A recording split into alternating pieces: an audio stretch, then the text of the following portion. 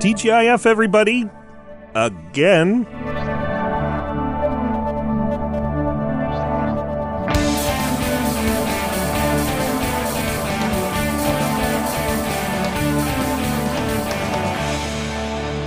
It's time for Cool, Weird, Awesome, where we take it one day at a time. I'm Brady. Today in 1867, the United States formally purchased the land now known as Alaska. Each year, Alaska Day is a state holiday, though some indigenous people prefer not to celebrate since nobody asked them whether the sale from Russia to the U.S. should go through. There is one other thing worth knowing about that closing date. It gave Alaska a week that had 2 Fridays. Now I Know explained this one a few years back. The two countries had agreed on the $7.2 million sale of Alaska in March 1867. They spent the next few months finalizing the paperwork and the finances and otherwise preparing for the transition. Officials from both countries then traveled to Sitka, Alaska, where they lowered the Russian flag and raised the American one. Well, eventually, the Russian flag at one point got stuck and they couldn't get it down.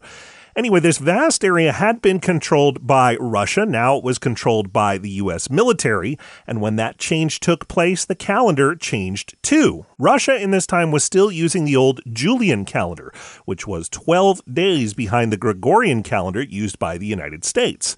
So in Alaska, the day before the transition was Friday, October 6th. The day of the transition became Saturday, October 19th.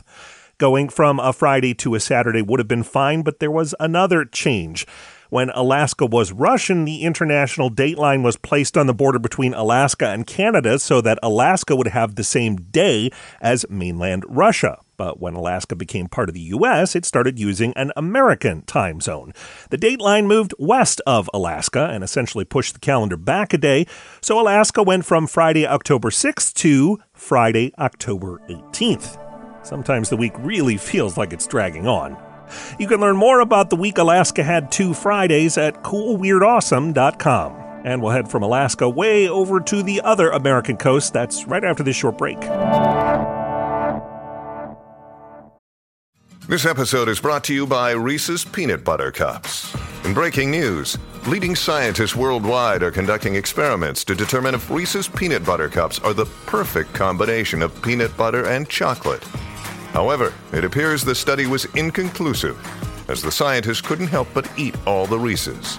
Because when you want something sweet, you can't do better than Reese's. Find Reese's now at a store near you. Welcome back. Today in 2019, a hard-hitting news story out of Biddeford, Maine. After being dared to do so by his parents, Jake Arsenault asked his school if he could sit for his official student ID photo wearing a hot dog costume. And the school said yes. I'm Brady. We're all trying to find the guy who did this. Thanks for listening, and come back again tomorrow for more Cool, Weird, Awesome.